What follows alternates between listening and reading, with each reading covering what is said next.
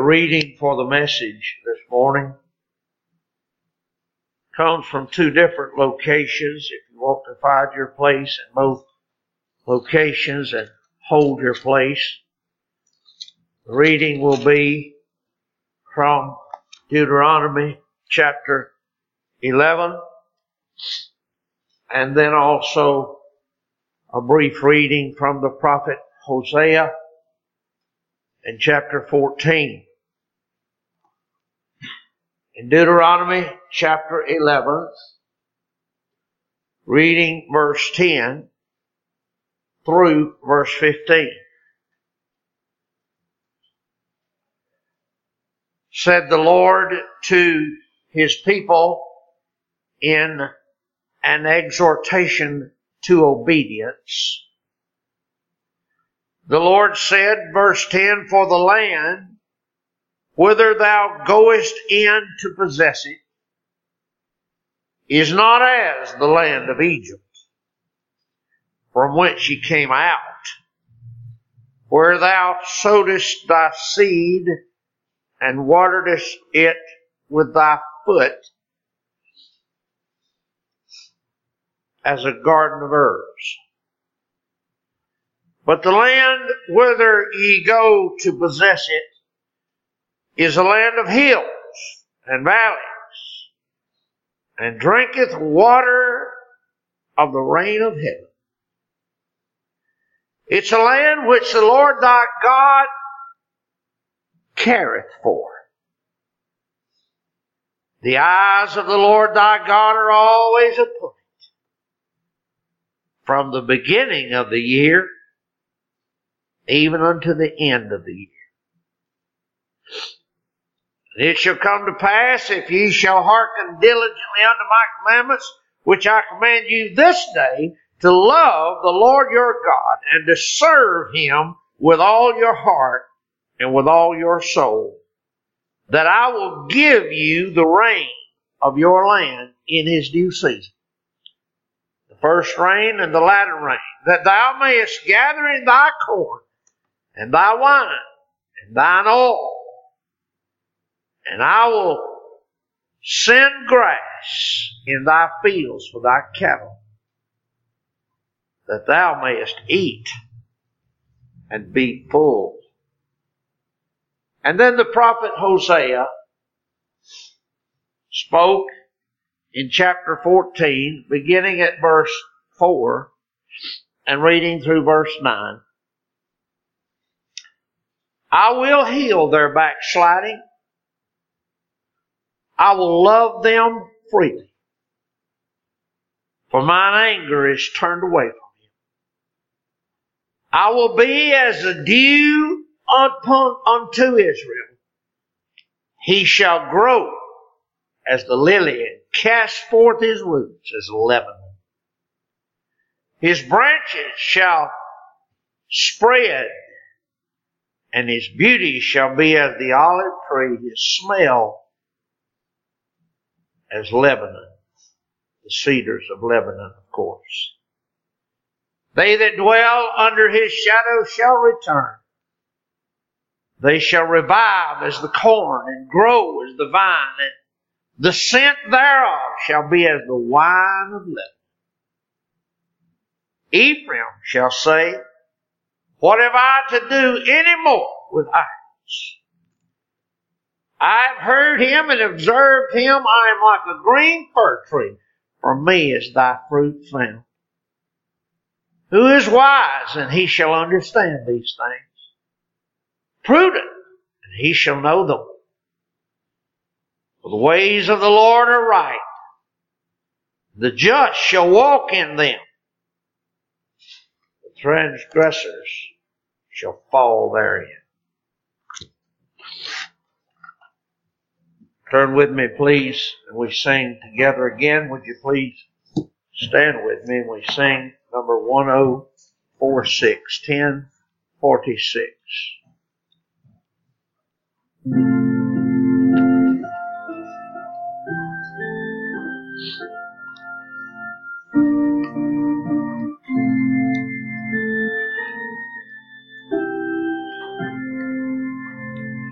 our help.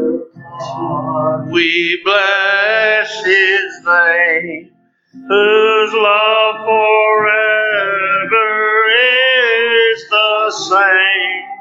The tokens of whose gracious care begin and crown and close the year.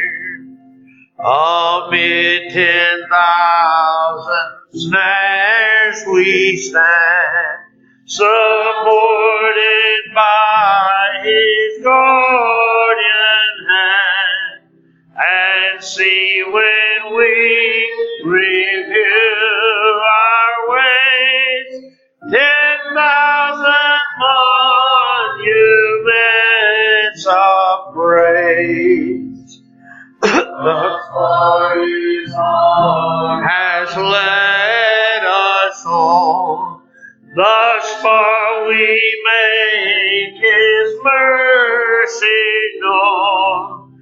And while we tread this desert land, through mercy shall new songs demand.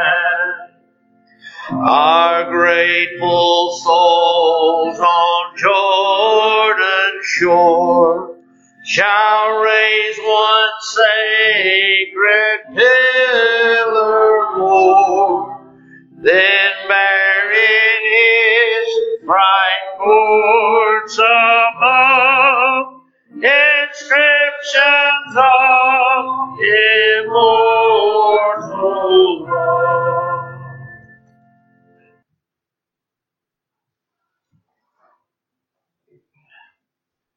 He never blinks. He never blinks. New Year's thoughts. We are, each one of us, by our very constitution, we are creatures of time. This is the inviolable reality. And as such, we learn almost from infancy. We learn to mark our time. Even the tiniest children in this congregation develop a means to mark times. We mark its passage and its seasons. This is our lot as creatures.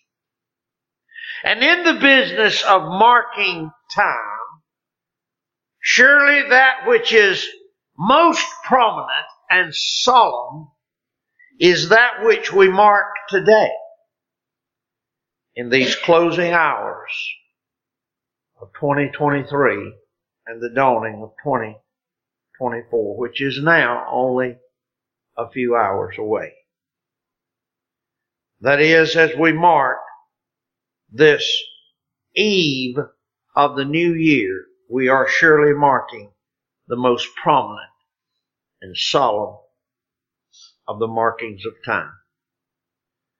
So very much has been written in the centuries of time, and so very much might I bring to you this morning in worthwhile quotes from all those volumes that have been written. A sample, by the way, of such quotes concerning the passing of time is even on the back of your bulletin this morning. I wrote the words of Thomas Pettigrew in 1857 who said, "Time corrodes our epitaphs and buries even our tombstones in oblivion." Many's the graveyard I've gone to and looked at gravestones that time has so defaced I can't even make out the words. Pettigrew said, time buries even our tombstones. Quotes abound, and meditations swell in pensive reflections on this theme of time. For example, another worthy author has said, time is but a pause, an interlude between two eternities. Quotations might be attended ad infinitum, on and on and on. And I confess, personally, that the study of time and its relationship to space and matter has been a subject of keen interest for me most of my life, especially as it relates to eternity,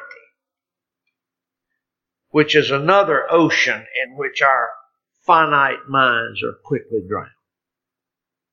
But this morning, it is not to the fascinating contemplation of time as a subject, nor even to the study of eternity as a mere academic exercise in cranial sports, that I would set our hearts for this special day.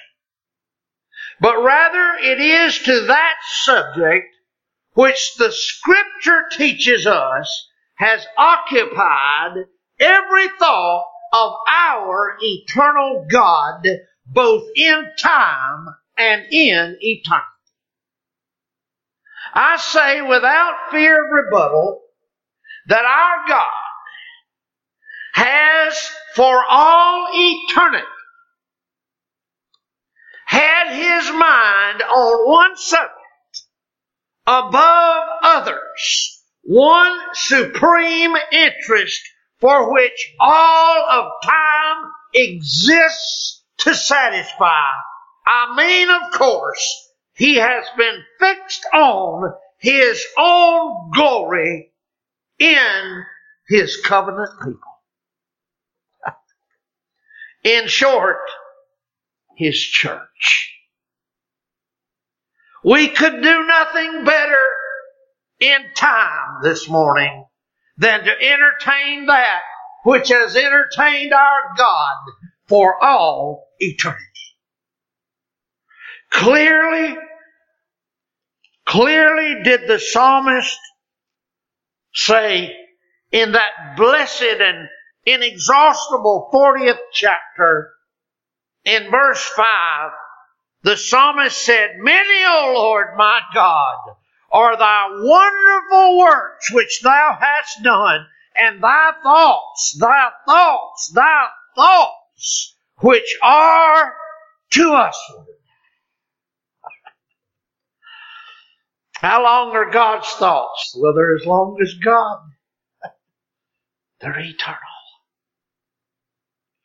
They cannot be reckoned up, said the psalmist, in order unto thee. If I would declare and speak of them, they are more than can be numbered, the thoughts of my God toward His people. What an incredible description. Oh, that would be a blessed subject for us to entertain. The subject that has occupied our God for all eternity. Jeremiah chapter 29 and verse 11, "For I know the thoughts that I think toward you, saith the Lord." Hallelujah. Thoughts of peace and not of evil, to give you an expected end. Oh yes, does He not speak to us in that glorious symbolism regarding His thoughts of us in Exodus chapter 28 and verse 29. Does he not speak when he says in that symbolism, and Aaron shall bear the names of the children of Israel in the breastplate of judgment upon his heart when he goeth into the holy place for a memorial before the Lord continually. Thou shalt put in the breastplate the judgment of Urim and Thummim, and they shall be upon Aaron's heart when he goeth in before the Lord, and Aaron shall bear the judgment of the children of Israel upon his heart before the Lord continually. God says, I will have all of time to be occupied with that which holds my interest, my people. My people. Isaiah chapter 49. Did the prophet not speak to us in verse 15 and say, can a woman forget her suckling child, that she should not have compassion on the son of her womb? Yea, they may forget, yet will I not forget thee. Behold, listen, verse 16, behold, I've graven thee upon the palms of my hands. Thy walls are continually before me. Hallelujah. Oh, surely this is the object. Surely this is the object of our God's undistracted attention. Amen. Ephesians chapter 5, verse 26, talking about this church, he said that he gave himself for it. Verse 25, verse 26, that he might sanctify and cleanse it with the washing of water by the word, that he might present it to himself a glorious church, not having spot or wrinkle or any such thing, but that he should be holy and without blemish. He has spent his eternity in this subject. He has delighted to view it. He sent his Christ to acquire it and to achieve it. And the Holy Spirit works it in us. I'm telling you, this has been the object of our God's undistracted attention. His church. Oh, can I just take you again back to the pews in that ancient sanctuary and have you listen again to the blessed prophet Jeremiah when he declares in the Word of God in these terms. He said in chapter 31 and verse 3, the Lord hath appeared of old unto me, saying, yea, I've loved thee with an everlasting love. Therefore have I drawn thee. Oh, he says again, I'll build thee, and thou shalt be built. O Virgin of Israel, thou shalt again be adorned with thy tabrets, and thou shalt go forth in the dances of them that make merry. Thou shalt yet plant vines upon the mountains of Samaria. The planters shall plant and shall eat them as common things. And there shall be a day that the watchman upon the mount of Ephraim shall cry, arise ye, and let us go up to Zion, unto the Lord our God. For thus saith the Lord, sing with gladness for Jacob, and shout among the chief of the nations. Publish ye, praise ye, say, O Lord, which save thy people, the remnant of Israel. Behold, I will bring them from the north country and gather them from the coasts of the earth, and with them and the blind and the lame and the woman with child, and her that travaileth with child together. A great company shall return thither. They shall come with weeping and with supplications will I lead them. I'll cause them to walk by the rivers of water in a straight way, wherein they shall not stumble. For I am a father to Israel, and Ephraim is my firstborn. Oh, the Lord, verse 3, hath appeared unto old, saying, I've loved you with an everlasting love. I was loving you before time, before the world was created. I was loving you. Hallelujah. We could do no better in time than to occupy the thing that's on God's mind. His church. Oh, I could go on and on this morning, showing you from one text and then another what it is that has occupied the undistracted, I keep using that word, the undistracted attention of our God from all eternity, and certainly in the confines of time. He has been occupied with His own glory in the body of His covenant people. Whoa, Christ Church! Christ Church! That glorious gift, it's called in John chapter 6 and verse 37, it's said to be a gift that the Father has given to His Son. John 6:37. Oh, it is that holy pearl for which a man would sell all that he has to possess it. Matthew 13 and verse 46. And can I just say to you, the Father did. He gave all that He had, His own Son, to possess it. Oh, it's called that pearl. That pearl. That pearl for which a man will sell all that he has to possess it. It's called that treasure in chapter 13 verse 44. That treasure worth more than all other things put together.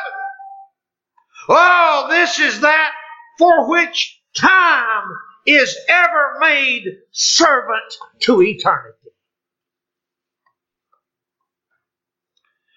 So then, this morning, what does our text in Deuteronomy chapter 11 tell us about this pearl? What does it tell us about this treasure? What does it tell us about this church? Number one,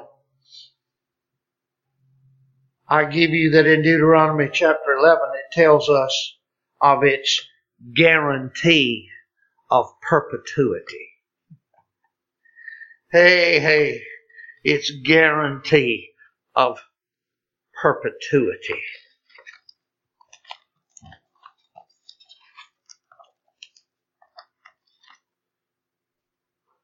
Deuteronomy chapter 11, look at verse 12 again. And the land which the Lord thy God careth for. Listen, the eyes of the Lord thy God are always upon it. From the beginning of the year, even to the end of the year, His eyes are always on it. That word always. Oh, listen now. Christ is the builder of this church, and therefore it cannot fail.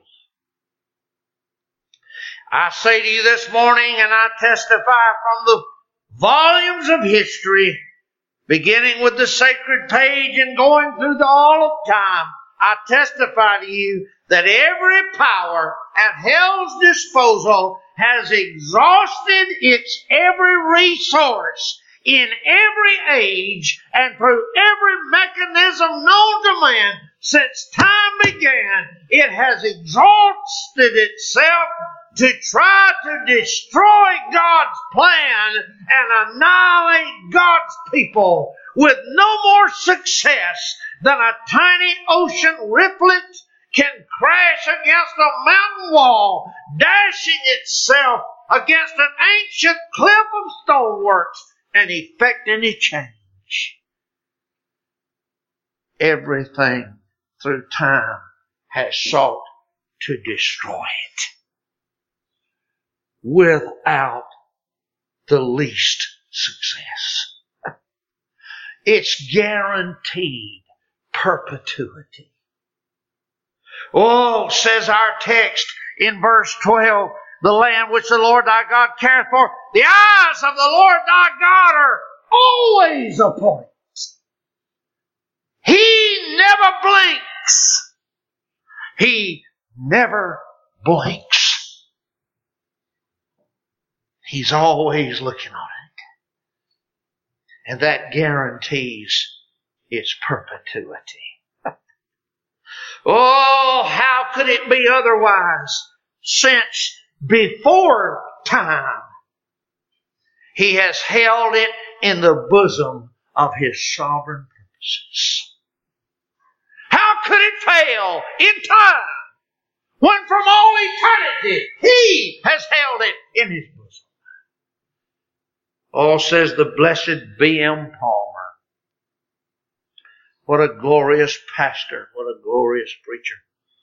B.M. Palmer said, every structure has its origin in the conception of an architect. It exists in thought before it's rendered in stone. The image, too, exists not in vague outline as the shadow that's cast on the ground, but in the minuteness of all of its parts, as these are combined into a perfect whole. The stones in its foundation, every beam and timber in its frame, the pins and sockets by which these are secured, every nail driven into its walls, the chambers and halls into which its space is divided, every window which admits light, and every lattice which excludes the glare, the moldings and the carvings upon the panels, the frescoes and the ceiling, the capitals that adorn the columns, all the details and their total effect lie within the designer's thoughts. Just as a landscape with its exquisite but diminished proportions lies in the camera of an artist, so distinct indeed and so perfect is the image in the mind that its diagram is readily thrown upon the treadle board. Section by section, the interior arrangements and external proportions are figured to the eye. The front elevation reveals the countenance of the whole, until step by step the conception is wrought by cunning workmen into the concrete reality of iron, wood, and stone. Preciously so,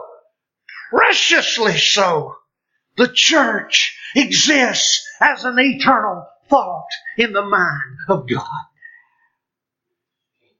His purpose is that intelligent creatures shall be brought into just association as are realized in the church below. And shall there be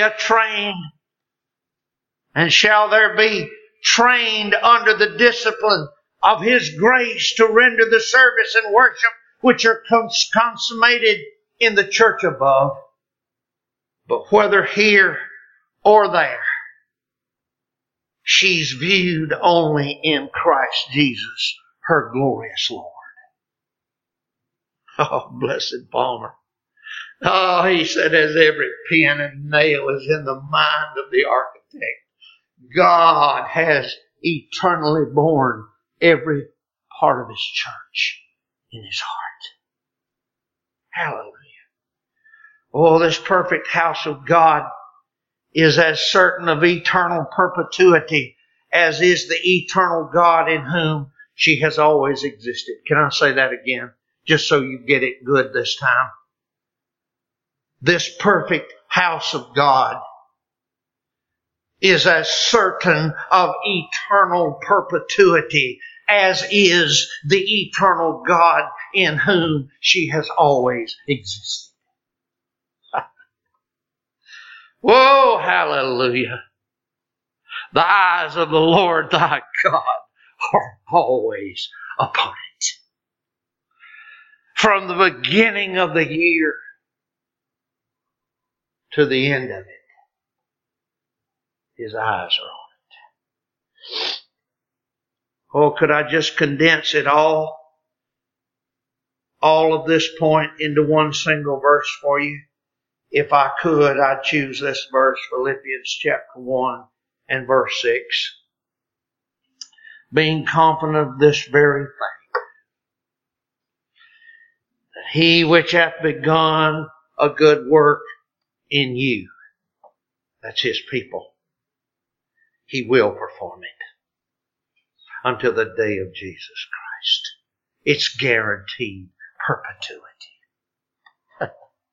Whoa, hallelujah. Every force of hell has tried to destroy it without any effect. Can I tell you today, he'll never look away. He didn't blink in 2023. And he will not blink in 2024. Guaranteed perpetuity. Again, Blessed Palmer so beautifully preaches. He said, what is the universe? What is the universe but one vast word by which deity is revealed? He said the idea of revelation underlies that of creation itself, which is but the means to an end. The divine being infinitely happy in the consciousness of his own perfections. Now listen what he's saying. He's going to help us understand time and put it in perspective with eternity. The divine being infinitely happy in the consciousness of his own perfections would behold them in the reflection of a mirror. And thus he created. Heaven and earth are peopled with intelligent races before whom is spread the panorama of the universe, upon every part of whose frame is stamped the evidence of his eternal power and Godhead. His glory is gathered back, and the praise of the creature becomes the echo of the Creator's own joy. Hallelujah! The praise of the creatures are nothing but an echo of his own joy. He's magnifying himself. He has been eternally occupied with it in creating this mirror that'll just reflect back to him his own glory in which he's perfectly content. Hallelujah. Hallelujah. Oh, his church can never fail as long as his eternal advocacy is sustained. Oh, how well did Stephen Charnock tell us this somewhere in the mid-1600s. He said, we have at this present moment, we have an advocate actually remembering us and presenting us to his Father. We in this age, we in all ages, till the dissolution of the world, without any faintness in the degrees of his intercession, without any interruption in time, he never ceases the exercise of this office so far as is agreeable to the high and elevated state that he is. As there are continual sins of believers in all ages of the world, so there are constant pleas to the advocate. He is always in the presence of his Father, in the dignity of his person, in the fullness of his merits, continually spreading every part of his meritorious sacrifice in the view of God. Hallelujah. I'm telling you, she's guaranteed perpetuity.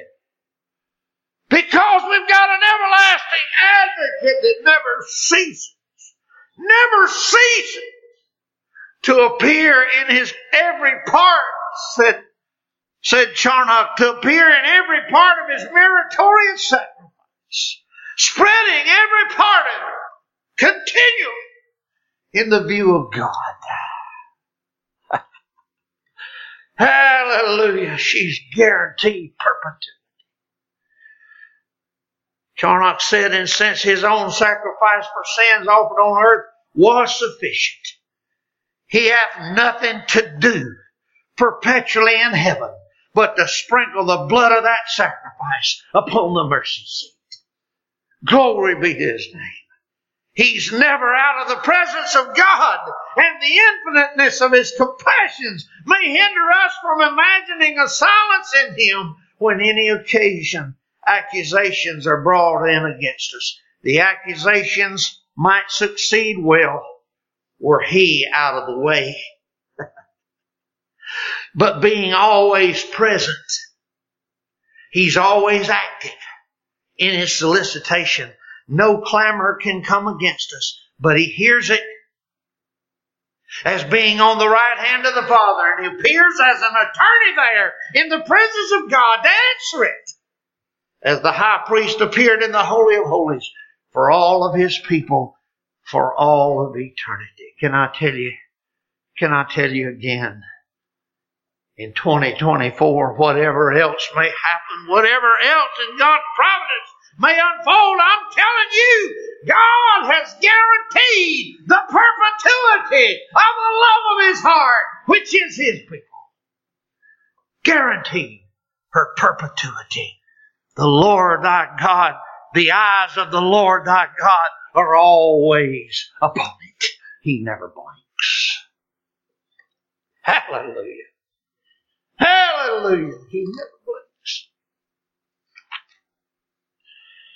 Oh, we may begin this next year with this bold confidence, anchored in the rock of ages, that our God will not only maintain his church's perpetuity, but he will guard her purity. Number 2, I give to you this morning. Our text reveals to us this morning the guardianship of its purity. It tells us in verse 12 the guarantee of its perpetuity. But now, secondly, it tells us of his guardianship of its purity. Verse 18 of our text, our chapter says, therefore shall ye lay up these words in your heart and in your soul, and bind them for a sign upon your hand, that they may be as frontlets between your eyes, and ye shall teach your children, speaking to them when thou sittest in thine house, and when thou walkest by the way, when thou liest down, and when thou risest up. Speak to the children, he said. Write them on the doorposts of thine house and upon thine gates, that your days may be multiplied, and the days of your children in the land which the Lord sware to your fathers to give it to them, as the days, listen, of heaven upon earth. Woo! Well, that'd be a great sermon title. Heaven upon earth. How do we get there? Oh, it's easy. Write these words. Write them on your house. Write them on the walls. Write them on the hearts of your children. Keep it before them all the time. Talk about them. Talk about them. Talk about them. When you sleep, when you go to bed, when you get up, when you're walking in the public place or in the house. Talk about them. Talk about them. It'll be a heaven on earth. He said in verse 22, for if ye shall diligently keep all these commandments which I command you, to do them, to love the Lord your God, to walk in his ways, and to cleave unto him, then will the Lord drive out all these nations. Oh, he's going to care for them. And listen again.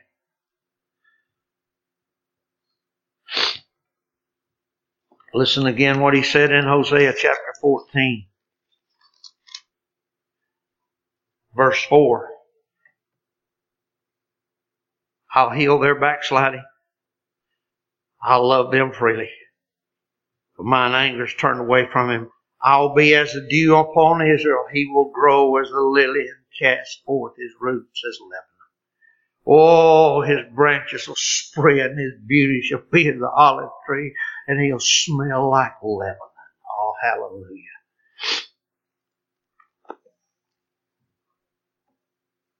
Can I just say to you again, our text teaches us of his guardianship of its purity. We may begin this next year with this bold confidence anchored in the rock of ages, that our God will not only maintain his church's perpetuity, but will guard her purity. All the scriptures abound with guarantees and pledges of his divine refinery, by which he keeps her pure forever. Oh, said the prophet Isaiah,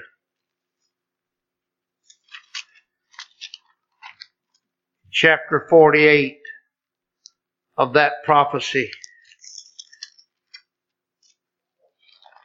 The prophet Isaiah in chapter 48 said in verse 9, for my name's sake will I defer mine anger, and for my praise will I refrain, that I cut thee not off. Behold, I have refined thee, but not with silver.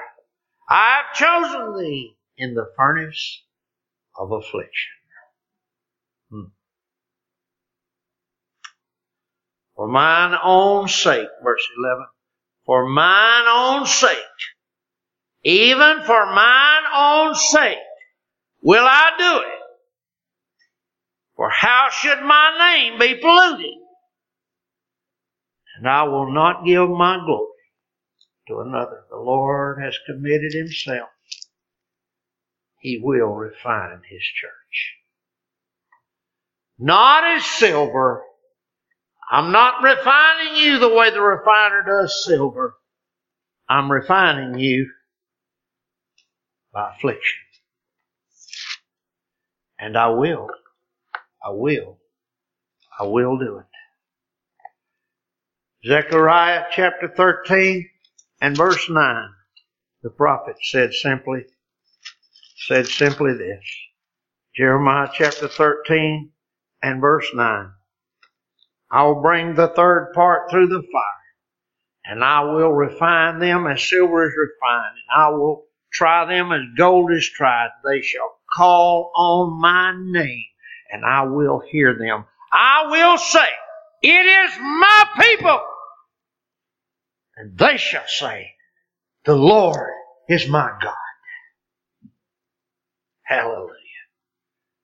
He's not only guaranteed their perpetuity, but in our text in Deuteronomy 11, oh, the guardianship of her purity. It has been for all eternity the purpose of our God to present to himself a bride, adorned in all the beauty of Christ's likeness. And of this, he has secured to himself a guarantee. Oh, he said, write these things. Write these things. Write them on your children. Write them on your house. Write them on your heart. I will refine and preserve my people pure.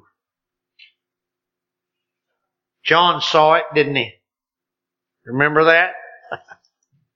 John saw it in its culmination in Revelation in chapter 21. John saw it. Verse 2, and I, John, saw the holy city, New Jerusalem, coming down from God out of heaven, prepared as a bride adorned for her husband. Oh, she's been working. She's been working this day. That's a blessed day, isn't it? A wedding day when things are right, hearts are right. Isn't that a blessed day? And oh, that dear bride, what she pours in it. All that work. What's she been doing? She's getting ready for this. Getting ready for this. Poured the work in it. John said, I looked up and I saw. There she was. Coming down the aisle. The Lord has done all the preparation work. He's adorned her. Thing of beauty. He'll guarantee her purity. Yes, He will. Paul spoke of it in Romans chapter 9. But oh, listen to the apostle as he speaks about it in 2 Corinthians chapter 3 and verse 16. Nevertheless, when it shall turn to the Lord, the veil shall be taken away. Now the Lord is that Spirit, and where the Spirit of the Lord is, there is liberty. But we all, with open face, beholding as in a glass the glory of the Lord, are changed into the same image, from glory to glory, even as by the Spirit of the Lord. Oh, He's going to guarantee her purity. He's going to form her and change her until she looks exactly like His Son. Oh, yes, we know that throughout the ages, the enemy of our souls has sought to spoil and contaminate God's church through every imaginable device of corruption, but it will not be.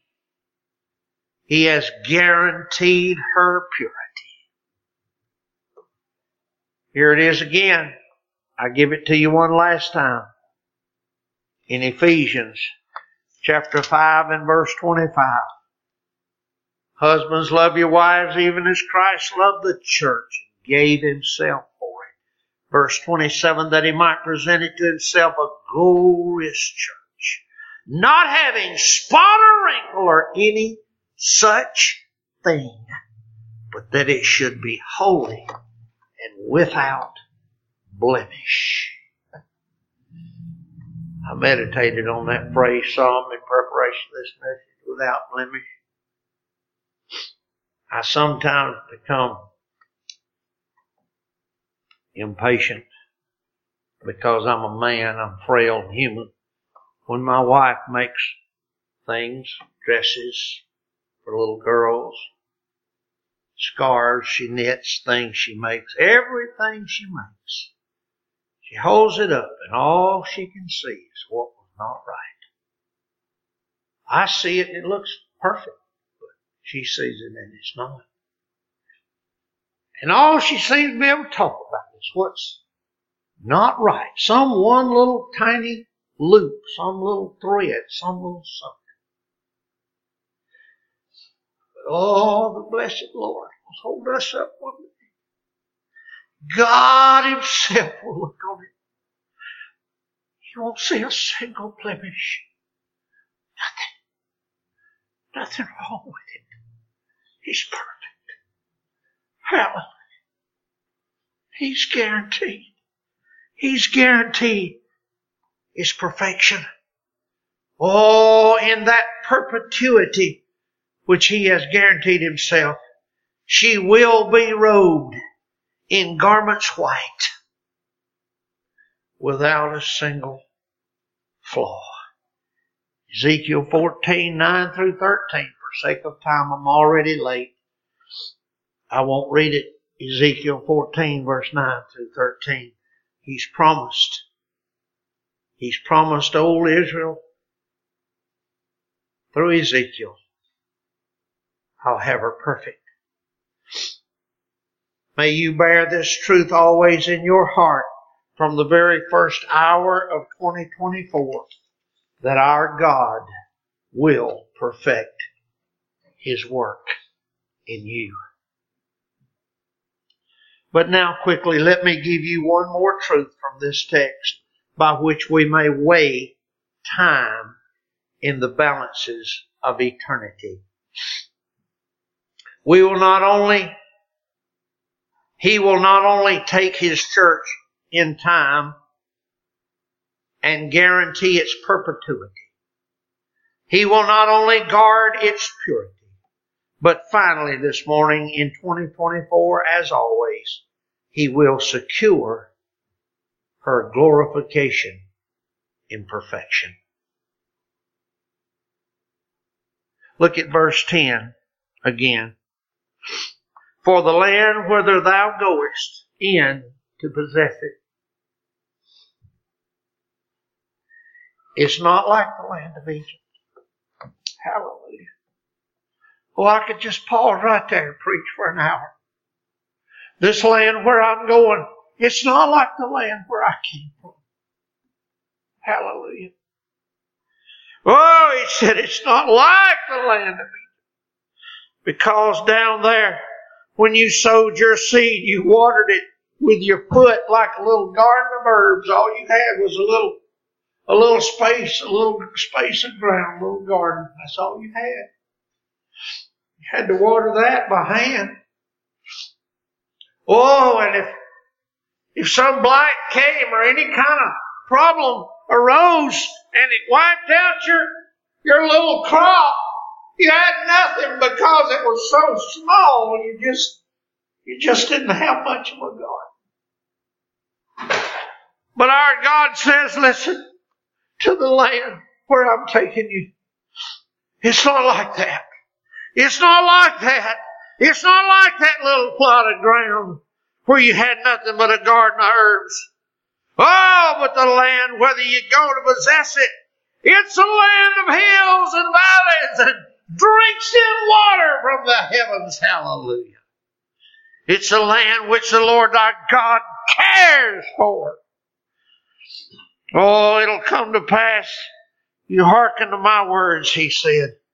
Verse 14, I'll give you a land in this due season. The first thou mayest gather in thy corn and thy wine and thine oil, and I'll send grass in the fields for your cattle, and you'll eat, and you'll be full. Hallelujah. I'm bringing you into a big land, and it's a land of abundance. It ain't like that little garden spot where you came from. Hallelujah. He said, I'll secure the glorification of its perfection. Oh, he has guaranteed to himself. He has guaranteed to himself by an eternal covenant within the Godhead that she will bear luscious fruits in the delectable gardens forever. Amen. Oh, there's no danger. She'll fall of it, fail of it. Verse 10, he says, the land whither thou goest in to possess it. Verse 11, he says, the land whither ye go. Verse 12, he says, the land which the Lord thy God careth for. This is his object. Oh, blessed be God for the land of glorified perfection to which we are going.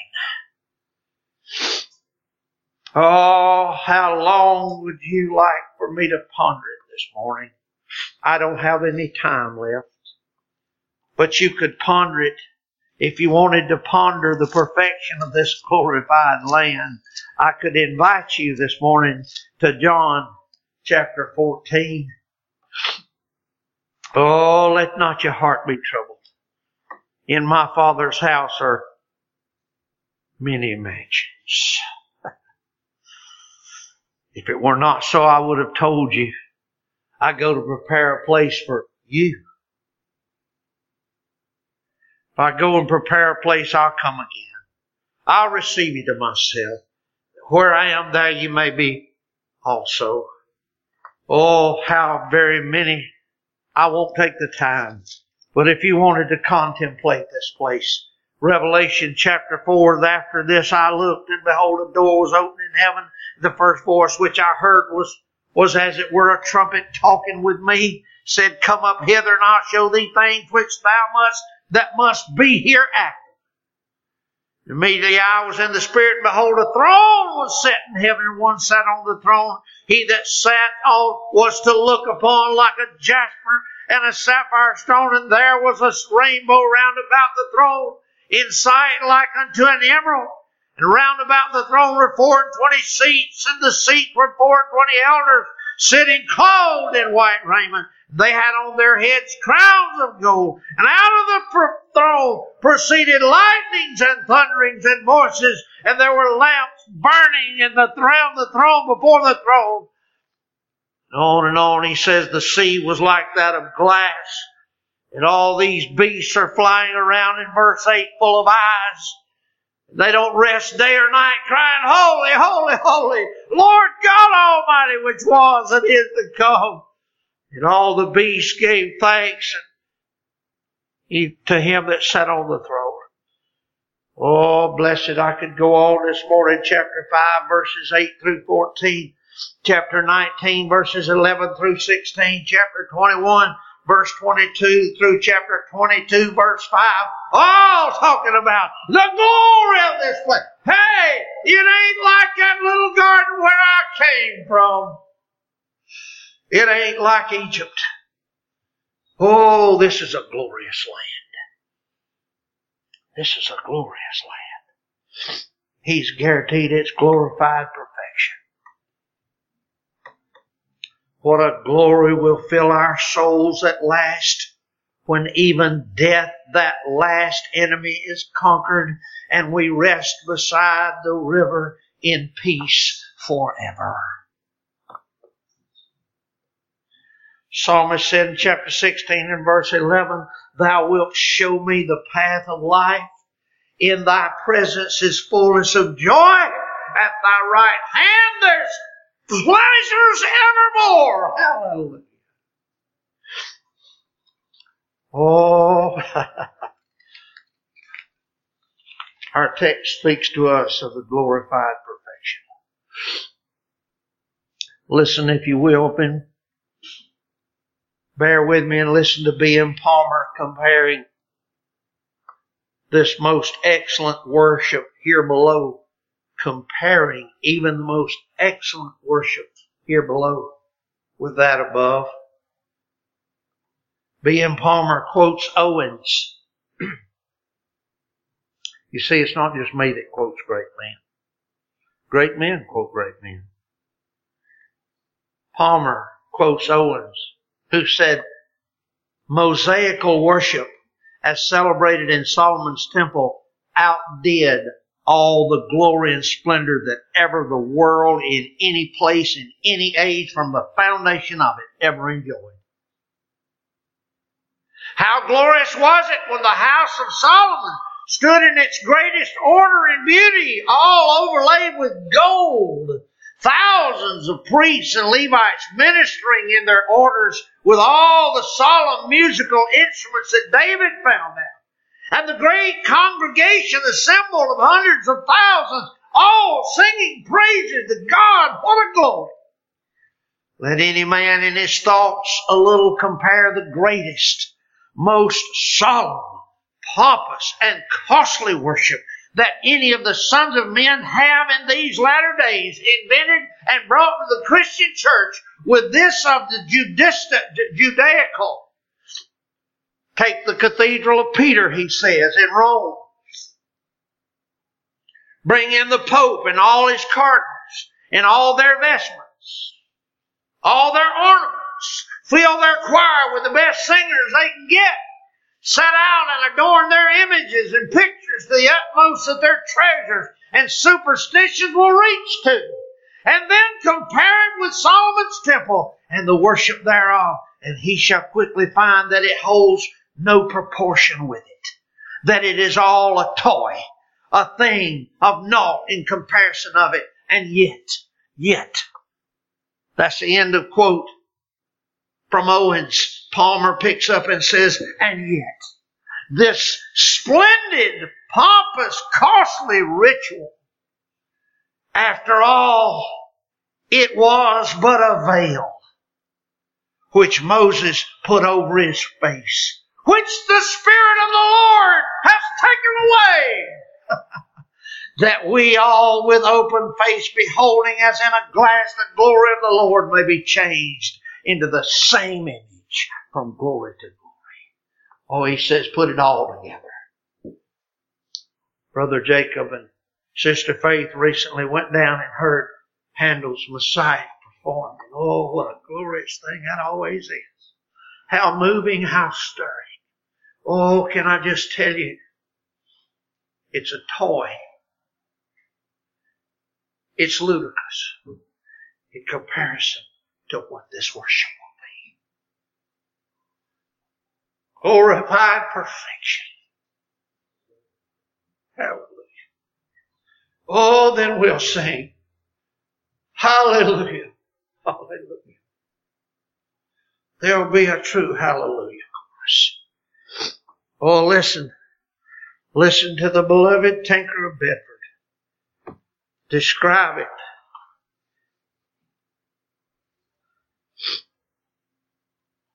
When he starts to enter in to this glorified perfection. He said the talk that they had with the shining ones was about the glory of the place.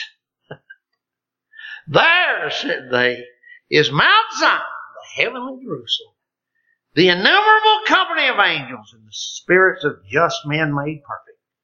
You are going now, said they, to the paradise of God, wherein you shall see the tree of life and eat of the never-fading fruits thereof. And when you come there, you shall have white robes given you, and your walk and talk shall be every day with the King, even all the days of eternity.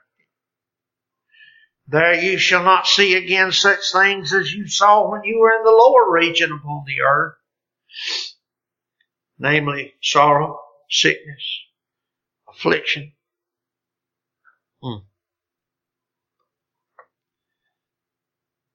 death.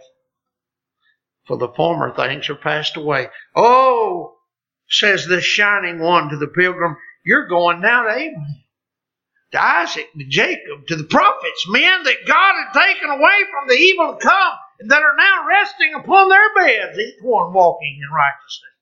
And the men then ask, what must we do in this holy place?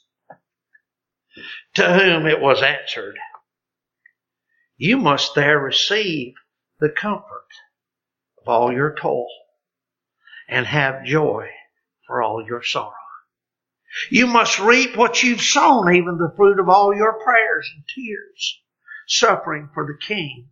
By the way, in that place you must wear crowns of gold and enjoy the perpetual sight and vision of the Holy One, for there you shall see Him as He is. Oh, the glory of perfection. He's guaranteed. This text points our hearts. He's guaranteed to us the glory of perfection. Oh, the prophet said in Isaiah chapter 35. Isaiah chapter 35 and verse 3. Strengthen ye the weak hands and confirm the feeble knees. Say to them that are of fearful heart, be strong. Fear not. Behold, your God will come with vengeance. Even God with a recompense. He will come and save you. Then the eyes of the blind shall be opened. The ears of the deaf shall be unstopped. Then shall the lame man leap as an hart, and the tongue of the dumb sing. For in the wilderness shall waters break out, and streams in the desert hallelujah. And the parched ground shall become a pool, and the thirsty land springs of water in the habitation of dragons, where each day shall be grass with reeds and rushes. And an highway shall be there, and a way, and it shall be called the way of holiness. The unclean shall not pass over it, but it shall be for those, the wayfaring men, though fools shall not err therein. Hallelujah. Well, I'm just telling you, He's guaranteed it. Glorifies perfection. Just for your notes, Isaiah 52 verse 9 and 10 describe the same scene. And I close with the words of the poet, whose words were pressed from a heart of anguish to pray this prayer.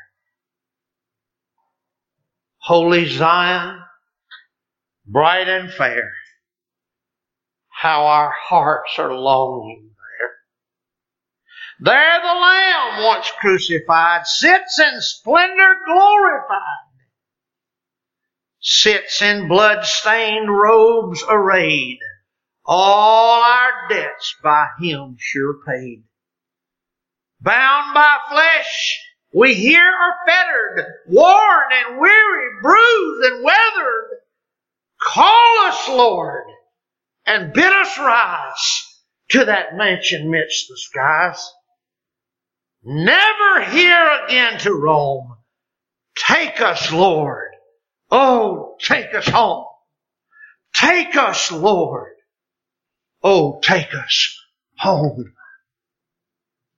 Surely this will be our constant voice as we set our feet afresh in the path of a new year in just a few hours in 2024.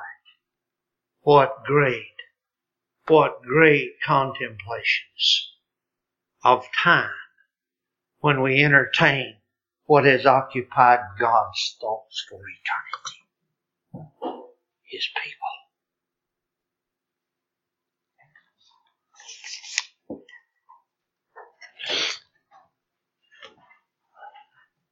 Turn with me again in your hymn book, please. Stand with me.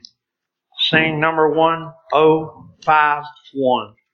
1051. Standing and singing.